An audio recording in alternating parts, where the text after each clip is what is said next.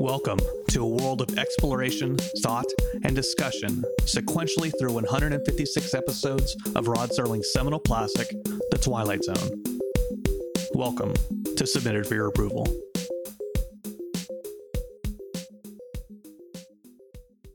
Hello, everyone, and welcome again to Submitted for Your Approval, a Twilight Zone podcast. I am your host, Brandon Cruz, and with me today, I have the host of the award-winning podcast based on a true story, which focuses on the historical side of movies, comparing the accuracy of fact to film. A warm welcome to the show, Mr. Dan Lefebvre. Hello, sir. Hello. Thanks for having me. No, it's good to have you here. Really good to have you. I've listened to some episodes of your podcast, and I love the concept of it. So it was really good having you here to talk about some historical context. As far as as much as you can get in the Twilight Zone, I guess, right? Right. Well, are you ready to talk about this episode? I am ready. Oh, heck yeah. All right. So this week we are talking about The Mirror. It originally aired October 20th of 1961. It stars Peter Falk as Ramos Clemente. Vladimir Sokolov is the priest, and he was in 3 episodes of The Twilight Zone. Anthony Carbone, who plays Christo, who I give him special props because I like the way his face looks for some reason. And then Will Kaluva, who was Dick Cruz, who was in 2 episodes of The Twilight Zone. And it was directed by Don Medford, directed 5 episodes, and of course, teleplay by Rod Serling.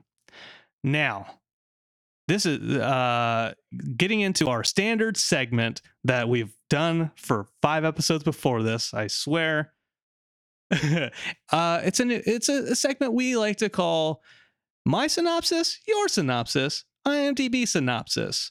And the point of it is, as I just made it up, is to see how our synopsises match the IMDb official synopsis. So, Dan, since you are my guest, would you like to give your shot at a one-line synopsis of the episode, first or second, and then we'll compare with the IMDb?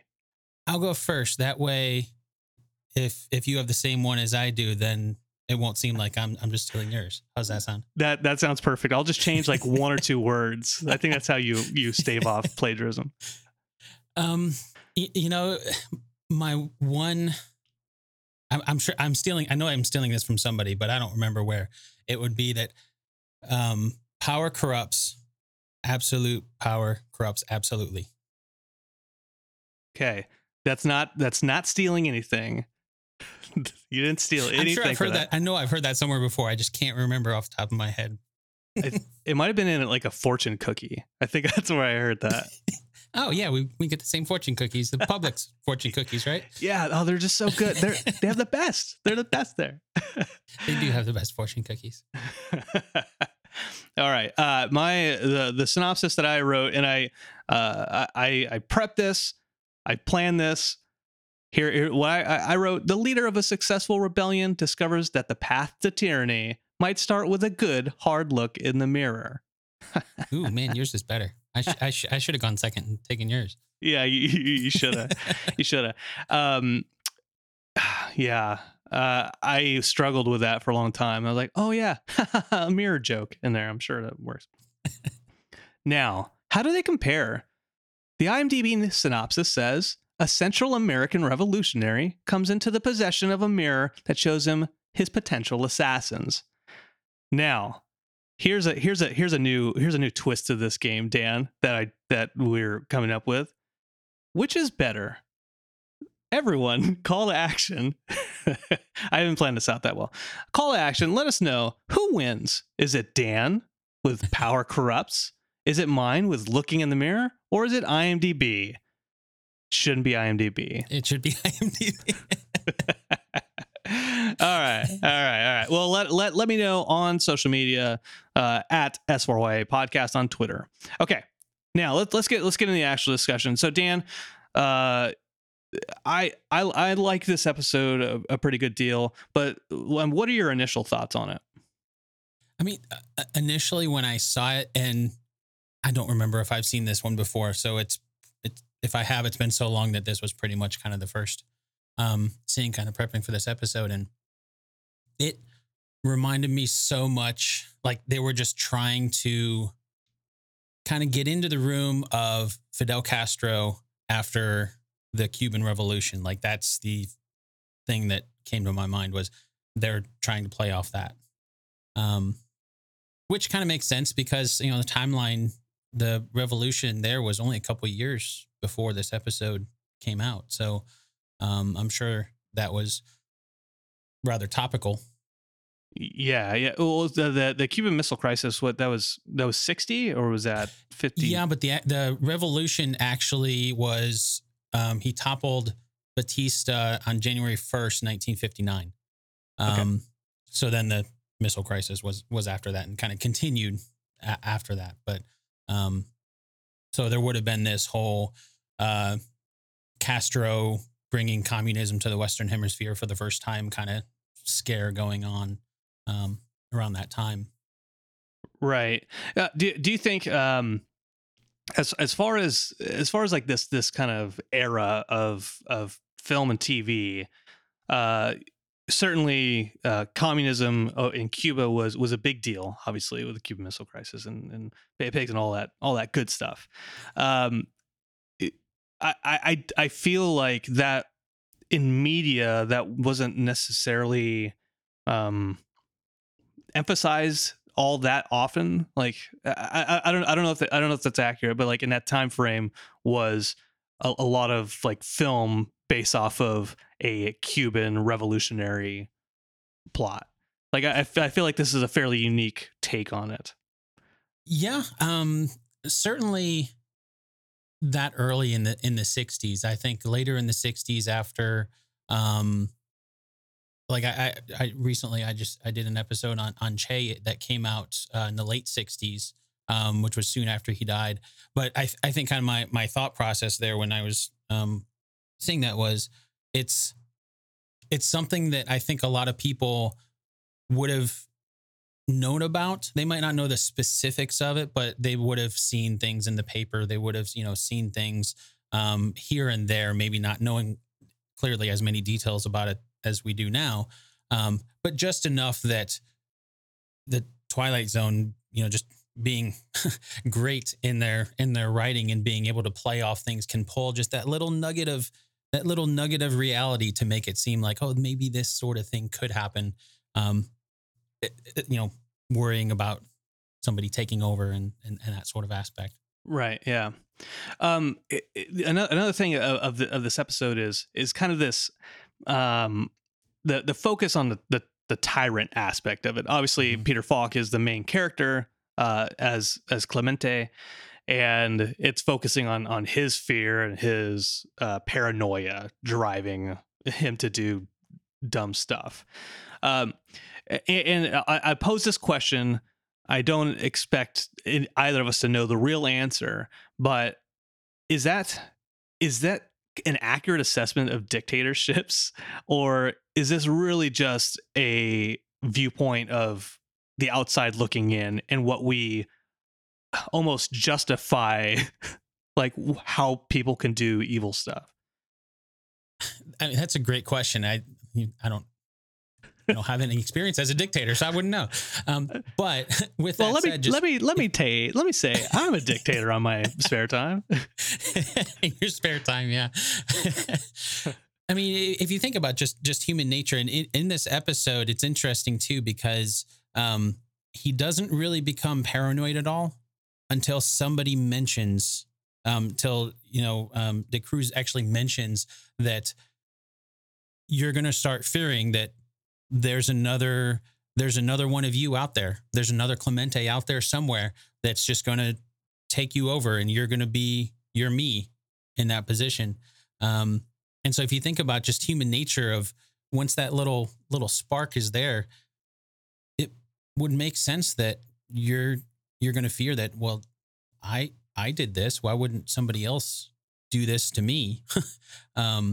Especially for somebody like in Castro's position where he overtook, with military, but I mean, he had so many people that just were fleeing his regime, and he was killing tens of thousands. I think the estimates were up to, somewhere crazy like 140,000. Um, really wide ranging estimates, but would rank that high of people that he would either kill or get executed, or people trying to flee. And so there has to be some amount of, I have the power and I'm not going to let that go. And I don't know, it just seems like paranoia would be a natural thing to have. Yeah, I think about on a much smaller scale, when people who say, like, in relationships, the people who get the most jealous in relationships are the ones that are more likely to stray, right? They're like, oh, if I'm capable of doing this, then clearly they're capable of doing this, and why should I believe them that they're not doing this? Because I would, right? Yeah. So yeah, I think you're right. And Dick Cruz very subtly saying, they're coming for you too, huh? Yep. And introducing this magic mirror. Yeah, which makes you kind of wonder if earlier, we never see it obviously, but if somebody did that to him, and that was kind of, made him kind of start going down this path of just paranoia and plunging into whatever sort of a government that he had. The episode doesn't really get into that amount of detail, but it just kind of makes you wonder if he's just kind of passing off that same sort of thing because he realizes how much of a torture that was. There's and when I don't remember the exact words, but when Clemente talks about how the firing squad's not for you, that's for followers, but for leaders, it's something much worse. A fate worse than death. And so maybe that's his own kind of twist on, well, here's your fate worse than death. It's living with this paranoia that is going to haunt you for the rest of whatever you think you've achieved. You're right. Yeah, that's a good point. It does say in the episode that he gets the mirror from like an old woman or something like that after he takes over. Okay. But I will say that by the time we see De Cruz, so Clemente and his band of brothers, they were only there for a week. Well, not all of them were there for a week before Clemente offed himself. De Cruz seemed to have been there for a much longer period of time. So I guess the kind of throwing this out there is, was he more okay with being an asshat dictator? Like, even though he knew there was probably assassins everywhere, maybe he used the mirror to hold on to power rather than be overcome by the paranoia and the grief of it. Because De Cruz Clemente is like, I'm done. Yeah, that's pretty quick. De Cruz is like, I got overthrown. Shoot. Well, I mean, the other side of that too is it only shows him the assassins that are in the room with him, and he only had so many people in the room with him. So true. So Christo, the one guy whose face I like so much, he's the only friend left that he has towards the end of the episode. And by the way, Christo, who is, I don't know why he's poking the beehive with, he's just like, huh? Yeah, people are gonna hate you, huh? I know you just killed my 3 friends, but people are gonna hate you. When Clemente is looking in the mirror, and at first he sees Christo in the background, and nothing's different. Like, everything's fine. And then I don't know where I was going with this. Like, at first everything's fine. He just sees Christo in the mirror normally, and then after he Clemente like confronts Christo and is like, "Nah, are you a friend or are you an enemy? Oh, that's what you're saying, right?" Then when he turns back at the mirror, that's when Christo is offering him the poison wine in the mirror. I don't know what the point of that was. Honestly, I don't know where I was going with that. Well, no, it makes it. I mean, it makes a good point because it's being Christo having seen or known, if not actually seen the demise of his former colleagues. It puts a different interesting spin on the followers of a dictator like that. Are they so committed to the cause? I think it was Christo that was talking about that he's going to follow him until I think that I'm stronger than you, or until I know that I'm stronger than you, or something like that. Right. Yeah. Yeah. Which makes you wonder how, where's that line of, are you following the cause? Or are you following the person?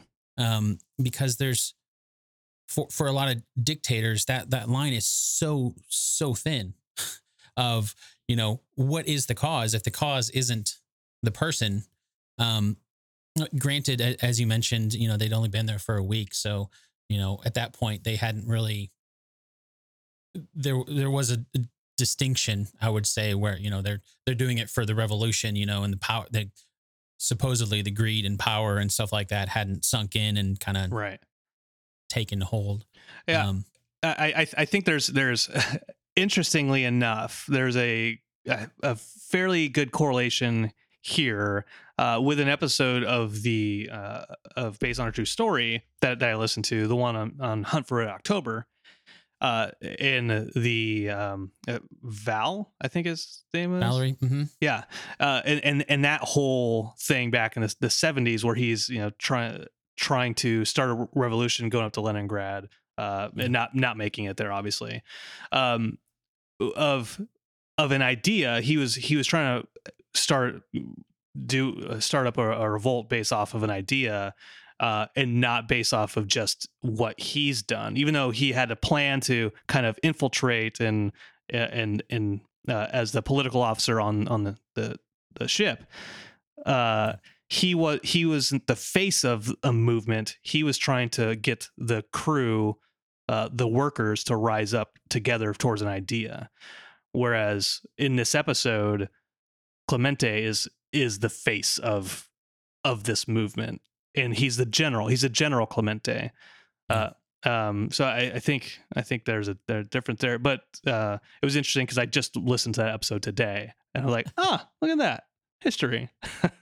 Yeah. History. No, that's a great point. And I guess one thing that kind of this almost, tied back into, being very much like Castro, because when Castro first had his revolution, it was an idea. Like, he wanted to overturn Batista, who was the dictator before, who was actually backed by the U.S., which is kind of one of the reasons why he didn't like the U.S. But so he wanted to overthrow Batista and actually return Cuba to its more democratic style of government that they had before, back in the early 40s, but before Batista.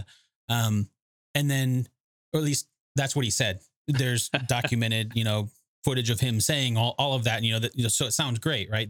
We're going to go back to the way things were. And so it was kind of the idea. But then once he was there, it became very obvious that he was, that's not what he was going to do. He was switching over to communism and really had his own idea that became apparent that was his idea all along. And once he got to power, he wasn't going to go back to the way things were. So that's kind of where I kind of drew another tie with Clemente, where he's the new leader and he has this great idea, but once he gets there, the idea is different. It's not what his followers thought it was. This is not what he kind of, he wasn't practicing what he preached, basically. Right. As much as a dictator preaches. He didn't have a what's next plan. Face. Well, his what's next plan was not really what other people thought his next plan was going to be. Yeah. As he pushes his first buddy out the window into the crowd below. Yes, that just continues at the same level of muttering with no screaming or any notification that there was a body that just fell down. Yeah, they're like, everyone just like hushed and like, huh? There it goes.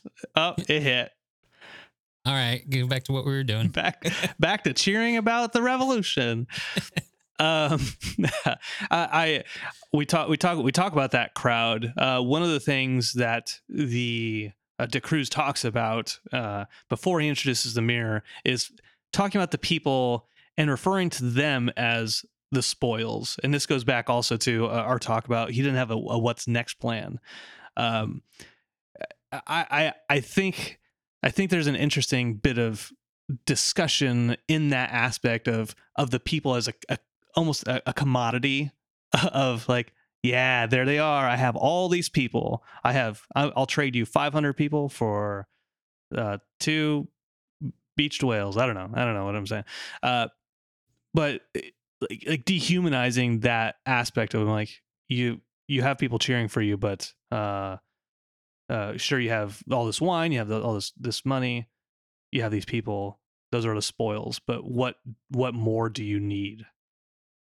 Yeah. Well, when you have this idea, you talk about Valerie Sablin and the Hunt for Red October idea, or even Castro, or any sort of a revolutionary idea. It's always looking down, or you're looking up, right? You're looking at the leadership, and you're like, oh, you have all this stuff, and you're looking at it from a place of not having all of that. And so again, kind of human nature, it's, how could you want any more? You already have so much. How could you want any more? And then I think, as is proven by almost anybody in power, once you get to power, all of a sudden it's like, you know what? I don't think I have enough power. I want some more power. And so it's just this, keeps going, right? It never ends. I mean, that's maybe an exaggeration I'm sure there's some, I'm sure there's good people in power, right? I'm sure there's altruism out there. In general, there's the greed and power, and we all know that. It's a cliche for a reason. Right. Yeah. So I wonder if that's something that, again, is kind of a very subtle message in there of, he talks about the people, you have all these people that were following you, talking to De Cruz, and then, Clemente following me. I almost see two sides to that, where it's one, well, now that they're following me, you start getting all this adoration. It's, well, I want more. You want more adoration. You want more people, almost, for lack of a better term, worshiping you, to some degree. Right. And then the other side of that too is, I think the mindset of, well, I have all this, and then there's these people that are around me, and they're gonna turn their backs on me. Well, then I got all these other people. I can just replace them. I'm sure there's some people there that I can replace them with, and so they almost become expendable at that point. Right. Like I have a bench stock of people. I can just go to the warehouse and grab just a few workers. Yeah. Such a weird thing. I mean, but I guess it's a macro version of like if we think about podcasting, or like, man, I hit triple digits. I'm finally at 100 listeners, and then I could really go for a 150. I'm up to 200,000 listeners. I need just a few 100,000 more, Yeah. Which, full disclosure, not at 500,000 listeners, let alone 500. Okay. But you wouldn't turn it down, right? I wouldn't turn it down. No. Well, no, I would. Yeah.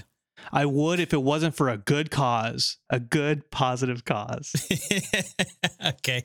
No, uh, I think that's kind of universal, and it's just part of there's harmless sides to that, like in podcasting, and the stats for that side, and yeah, it starts to get more harmful when it starts to affect other people with greed and power and things that are controlling people's lives, and from a dictator's perspective, quite literally controlling people's lives. right. So At the end of the episode, it overwhelmed him. It devoured him. I don't know, word description word, but in the end, he shoots himself. He smashes the mirror, and then the priest outside the door here's a shot and sees Clemente laid out on the floor. Realizing that he is his own worst enemy, he is his own assassin. Here's my question for you, Dan, and it's not a very philosophical or deep question. It's another bit I just made up on the spot, and it's called alternate ending ? How would you could you end this episode any differently, and how would you? could I end it differently while Yeah. keeping it the same length? Yeah.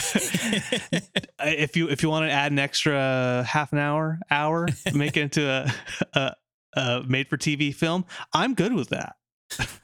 Well, I think how I would probably would have ended it differently would be similar to what we were talking about before, and show that this is a cycle, that this is something that is not unique to him.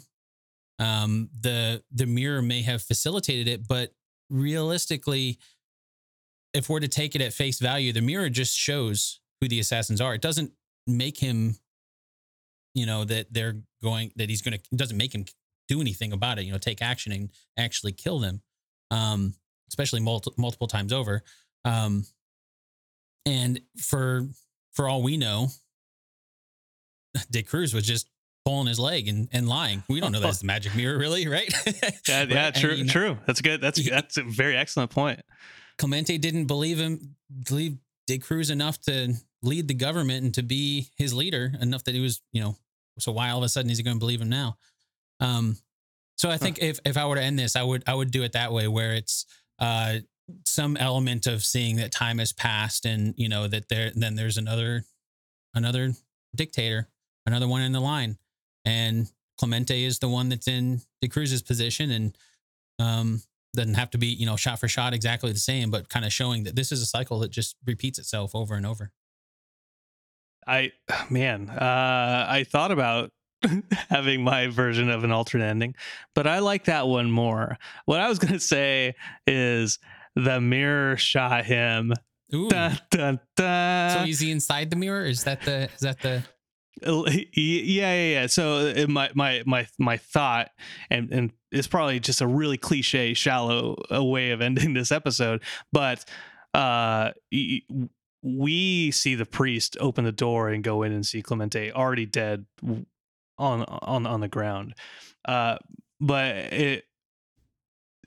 we talked about it a little bit in your version, where like maybe De Cruz was just lying and just, like you said, pulling his leg, and there's nothing magical about this mirror.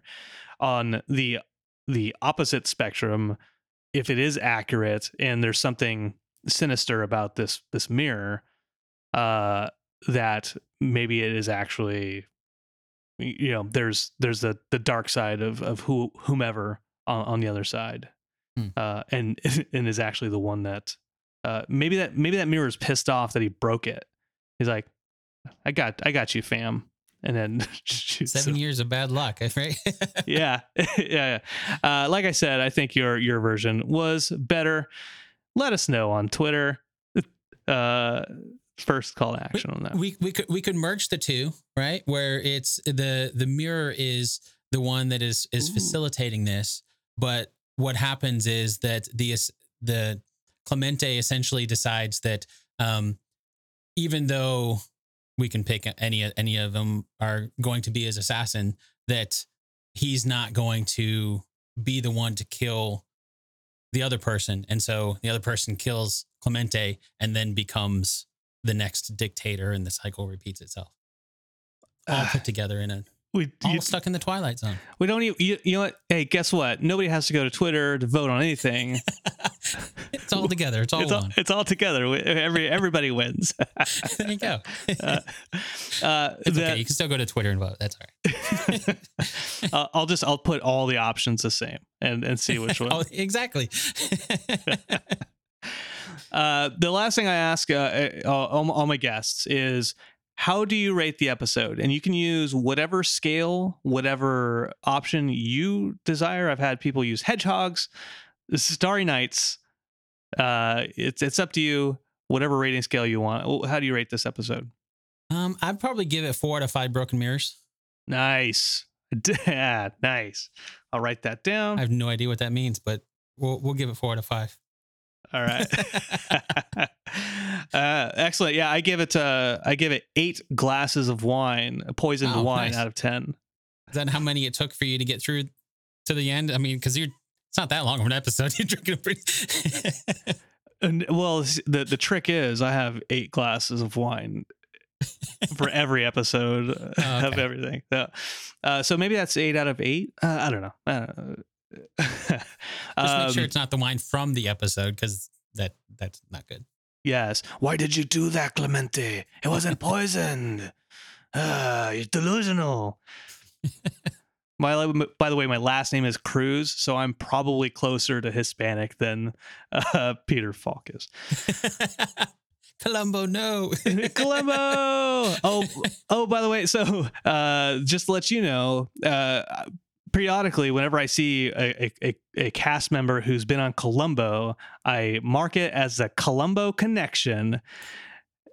And I can't think of anybody who was in Columbo in this episode, so we'll skip that today.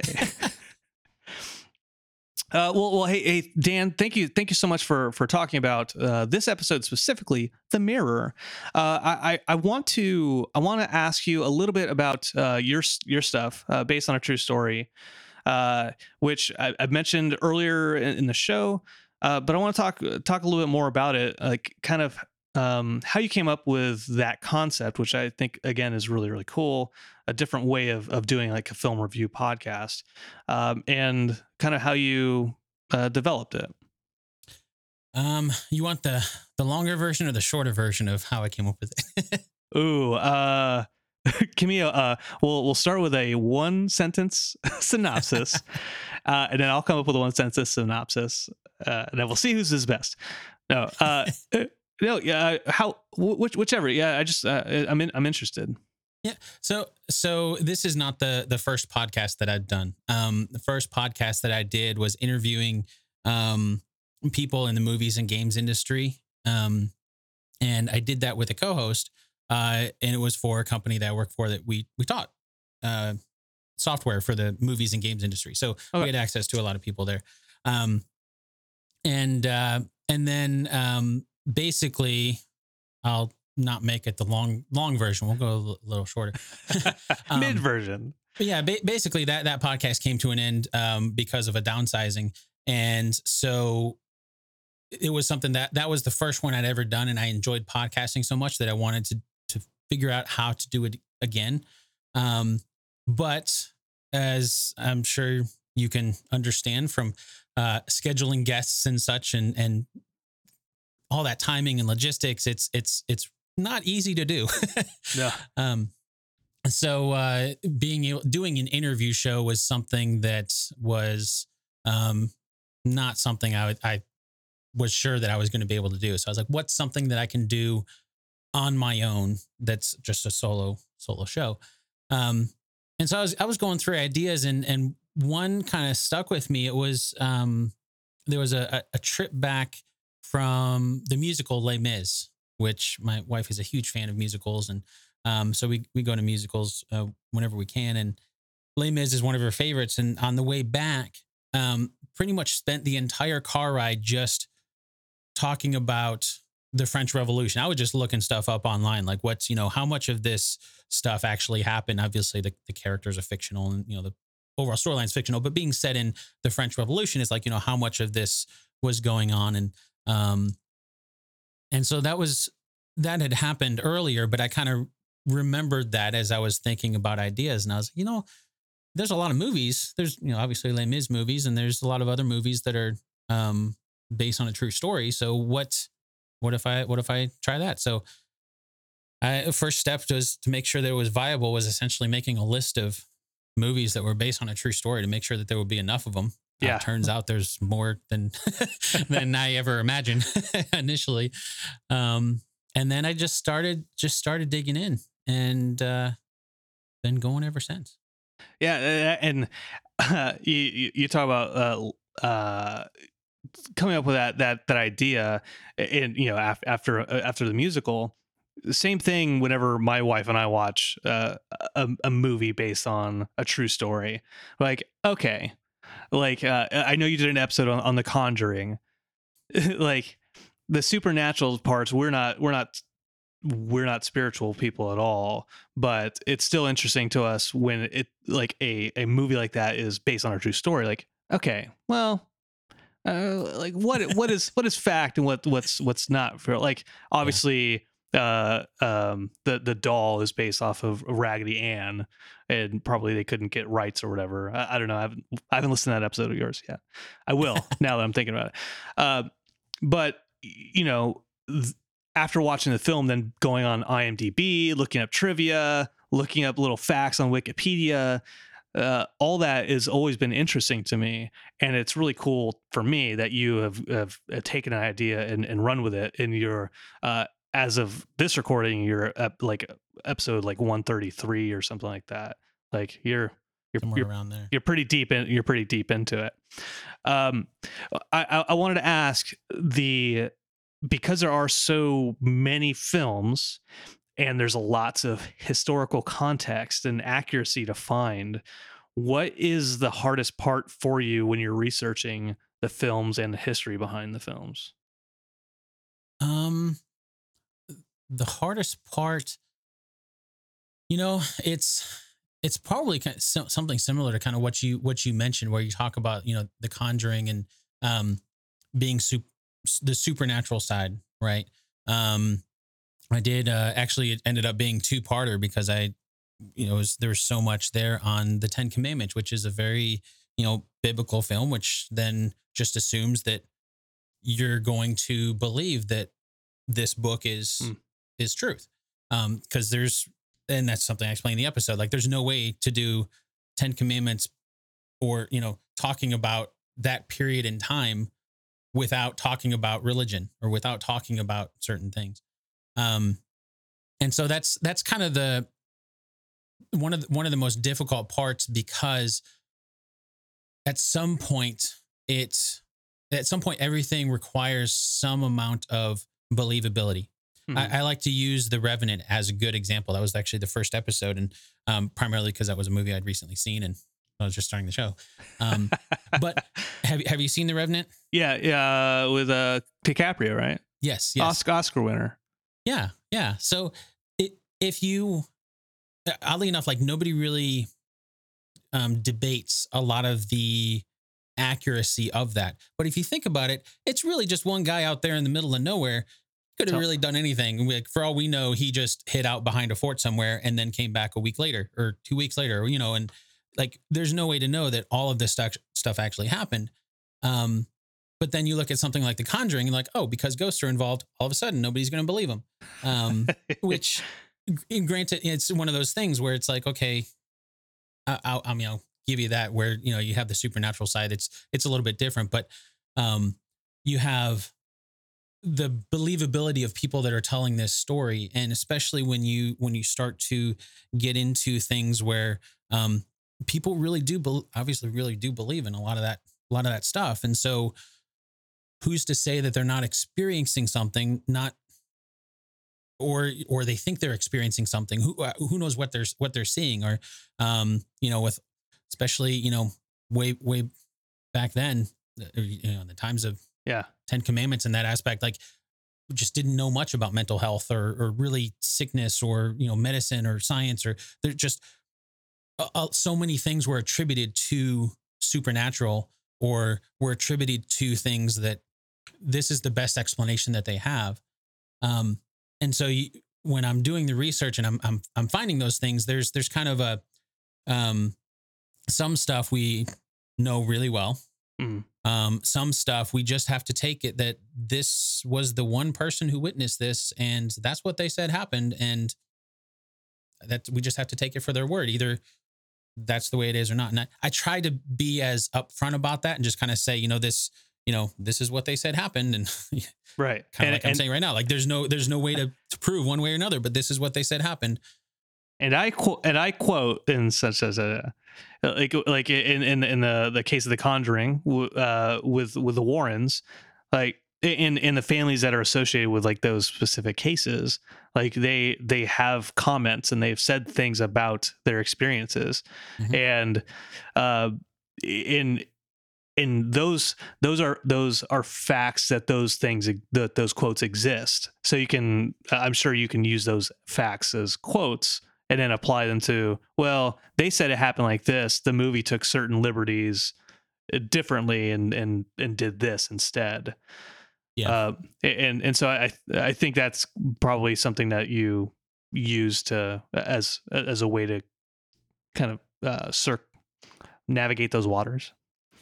Yeah, I mean, and it boils down to I try to be as open as possible about that, where I am taking them for their word on this, at some point, or this is what most historians believe this, or that's very different than this person said this, a little bit different there.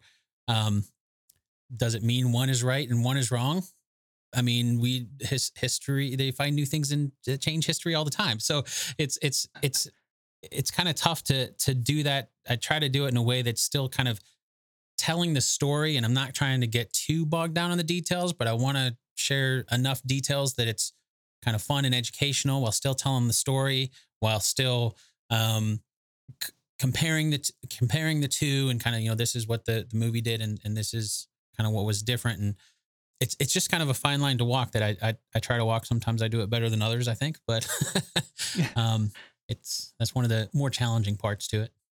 Well, I will say that of the episodes I've listened to, you do a pretty damn good job. So I can tell you put a lot of work into the show, lots of research, and the reviews you get on iTunes or Apple Podcasts. Sorry, Apple, well deserved. So for those out there who are interested in Based on a True Story, there's a few ways you can do that. I know you have your website, based on a true story podcast.com. How else can people get a hold of you? I say, if you're listening to this podcast, you're using a podcast app, and just do a search for Based on a True Story. Bam, easy. Unless you're on my website. Just kidding. Ooh. I don't use that. Well, if that's the case, then why are you listening to a podcast on a website? Yeah. Nerd. Well, then you're in a browser. Just go to basedonatruestorypodcast.com. There you go. How about, you're on Twitter, right? Yeah. Twitter, Dan Lefebvre, DanLefeb. Not technically a show one because I already had it going beforehand, but I post a lot of show stuff on there. We'll still push people that way. Well, Dan, thank you so much for coming on the show. I really appreciate you taking the time and talking to me about your show and talking about the Twilight Zone. And bye, Peter Falk. Your glass eye will be missed. Columbo. Thanks, Brandon. I really appreciate it. And that was my interview with Dan Lefebvre. It was good having him. He is a really good guy. His podcast, Based on a True Story podcast, it can be found at basedonatruestorypodcast.com. You could also hit him up at Dan Lefebvre, DanLefeb. And that is, of course, on Twitter. Now, if you want to get a hold of this show submitted for your approval, there's a few ways you can do that. You can head over to facebook.com/S4YA podcast, over on Instagram and Twitter at S4YA_podcast. Also, email S4YA podcast@gmail.com. And of course, you can go to our website, www.apatheticenthusiasm.com, where there's also a link to my Patreon for this and all of the other shows I do on Apathetic Enthusiasm, including Interdimensional RSS, the unofficial Rick and Morty podcast. Finally, head over to iTunes and leave me a rating and a review. I appreciate all feedback, good or bad. It means you gave the show a shot, and it helps me to improve as we move forward into the future to capture all the rest of these episodes. Thank you everyone for listening. I'm Brandon Cruz, and this is submitted for your approval.